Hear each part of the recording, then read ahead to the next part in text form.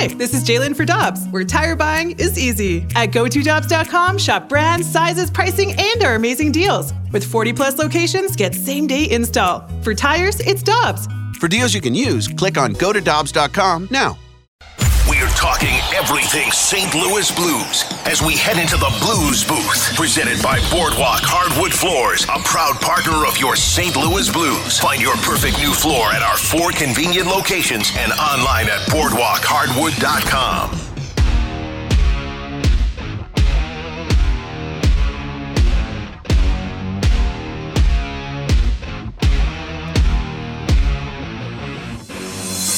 Grimsley, Kerry Davis, Randy Carricker, opening drive, 101 ESPN. And we go to the Brown and Crouppen Celebrity Line. Your voice of the Blues here on 101 ESPN is Chris Kerber after a busy weekend in Southern California. Kerbs, good morning. How you doing? Randy, doing fine. How are you?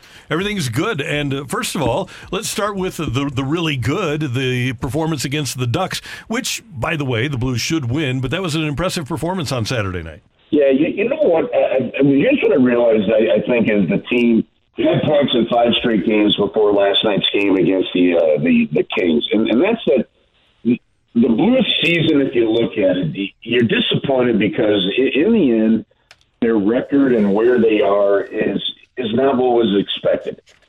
But the one thing that you know is the Blues, they're not a great team, but they're not a bad team either.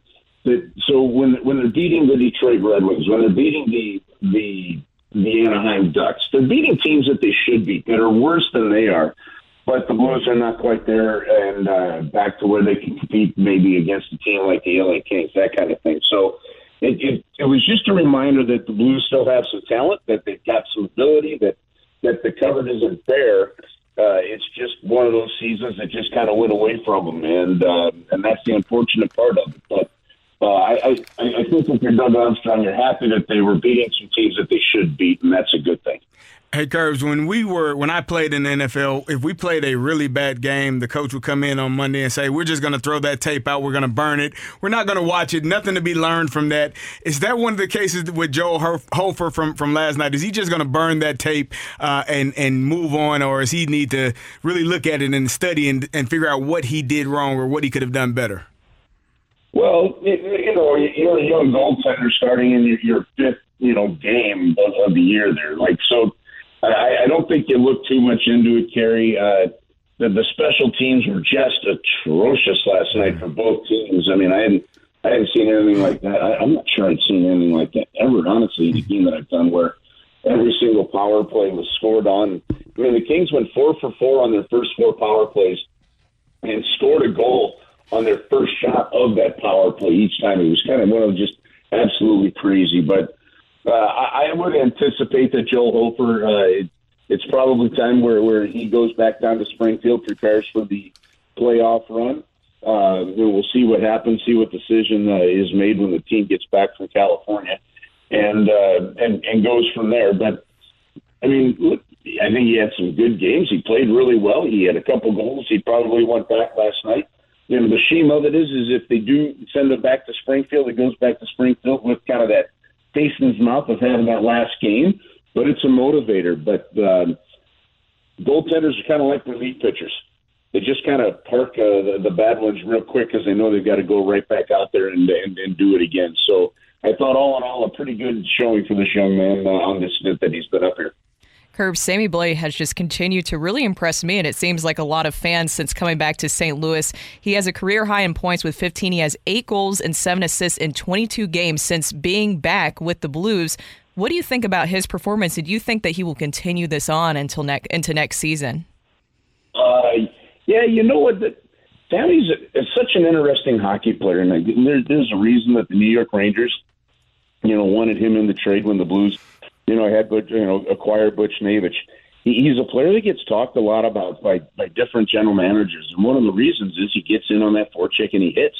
I think he had, in the end, might have been 6-7 total hits he was charted with in last night's game. But he's just doing something real simple. He's throwing the body around, and then he's going to the front of the net. And, if he ends up being a little bit of a late bloomer, being 26 years of age, and he's taken full advantage of the opportunity. Now, look, there's a big difference when you're playing in a potential top 6 role where the Blues have had him in here for the majority of the time that since reacquiring him, versus where he was with the New York Rangers, which is a 4th-line role, playing 8 minutes a game and sometimes being a healthy scratch.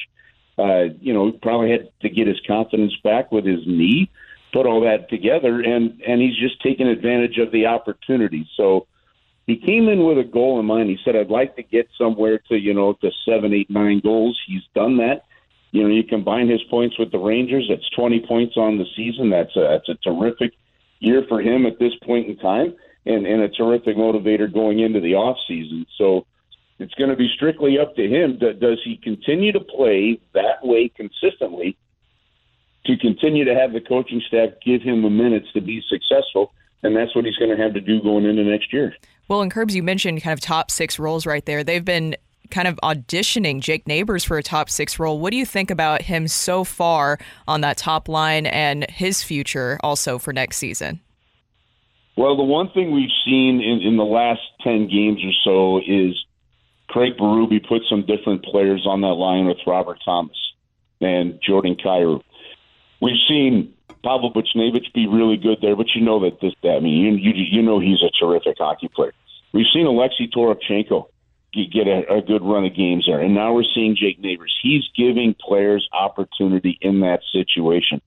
A couple times we've seen Jake Neighbors' strong skating, which is good. We've seen his physicality, which is important because that line with those other 2 guys needs somebody to throw the body around, and again, it's just an opportunity for him to get the kind of minutes. And more importantly, the Blues, and Dallas Eakins of the Anaheim Ducks, we talked to him about his team and the young players like Trevor Zegras and all that. And he kept talking about something that we've talked about here when it comes to Thomas and Kyrou. Every single night right now, those guys are getting the tough matchups. They're getting marked against Scheifele. They're getting marked against Lowry if you're playing the Winnipeg Jets. You're getting Doughty. You're getting Kopitar if you're playing against the LA Kings. And that's important for Jake Neighbors, too, because they're getting a look at him and how he's playing against some of those guys. And I talked yesterday to Craig Berube about Jake specifically, because what you've seen is sometimes they'll just get the stick on the puck at the red line, and it gets in deep. When the defensemen were pinching, and in Anaheim, as Randy brought that game up, there was a defenseman that picked up an assist on every single one of the goals in that game. But there was a couple specific plays where the defenseman pinched down the wing. Jake went back and kind of took that defensive spot and read that play really well. And he's shown already that while you still have to learn how to be consistent, you're going to learn how to have to battle through a lot of those tough matchups. He's shown the hockey IQ to make the smart play, and he's really building his trust with this head coach. Hey, Kerbs, one of the things Doug Armstrong said after the trade of O'Reilly, he said when in the midst of a rebuild, he looks at L.A. and the way that they have done things quickly and that they're kind of a model for what he would like to do. They're the only team in the league that hasn't lost in regulation in their last 10 now. Obviously, they won last night, so they've won 3 in a row. Second in the Western Conference with 96 points. And I don't get a chance to see the Kings. Are those numbers real? Are the Kings legitimately that good?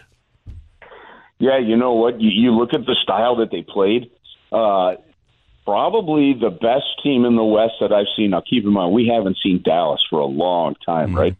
So, and we won't until the final 2 games of the regular season.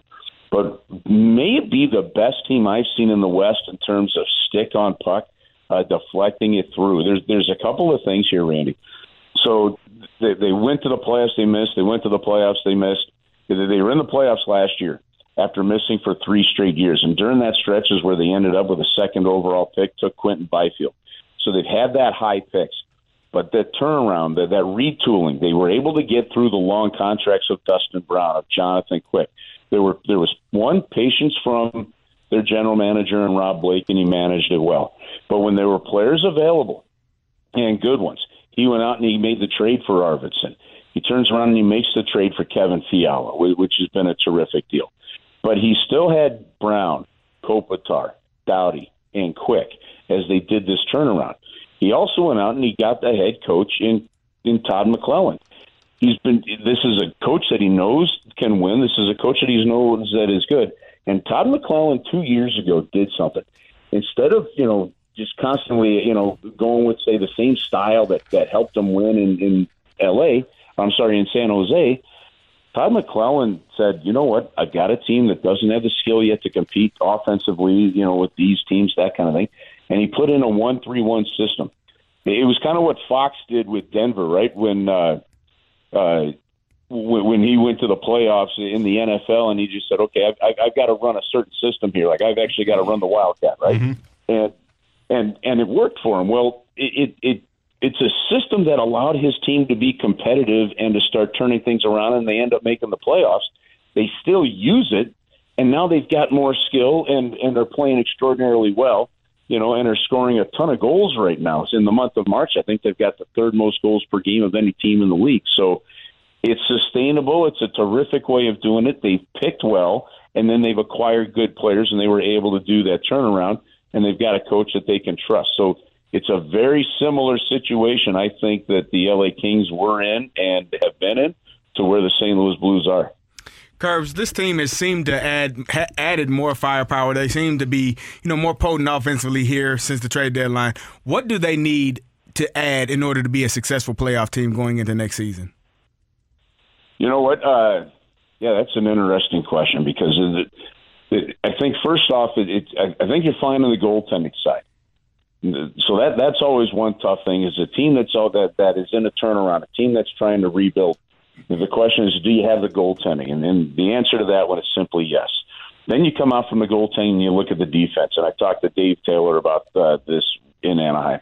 They definitely need the defense to play better. But when you constantly look at it, the defense needs the forwards. It's how they've been defending as a unit of five. And that's when they've been better over these last maybe 7 or 8 games. But defensively, you're probably going to have whatever move is there to be made, you're going to want to open up some room, not just for cap purposes, but you're going to want to open up the door for a Tyler Tucker, to come in and start playing and get going. He's got that ability and he's ready to play in the National Hockey League. And then does a Scott Perunovich get healthy? Well, and be able to stay healthy. So, but for those guys to play, there's going to have to be a move there. Then you're going to have to get just better up front. The forwards this season far too often have just hung the defenseman out to dry and haven't been good enough in the defensive zone. I think offensively, you look at it, the forwards have been fine. But defensively, it just hasn't been good enough. So they're clearly in need of another top 6 forward or 2. What they're doing right now, and when we just talked about Jake Neighbors, is you're trying to figure out if guys that right now in the National Hockey League are third or fourth line players, you're trying to find out, are they good enough to be top 6 players? And they might be, but they're not ready just yet. And with that is going to be inconsistency, 1-goal losses, and struggles. So if you were to do a real quick turnaround, Kerry, and be back as a playoff contender next year, I think without a doubt you're going to need a top 6 forward, maybe another one, and you're going to need a lot more consistency in the defensive end from the forwards. Curbs, always good to have you with us. Thanks so much for the time. Have a great day, a great week, and we'll talk to you soon. All right, we'll see everybody at the rink on Tuesday, Randy. Have a great show, you guys. Thanks. See ya. That is Chris Kerber. He is the voice of your St. Louis Blues here on 101 ESPN.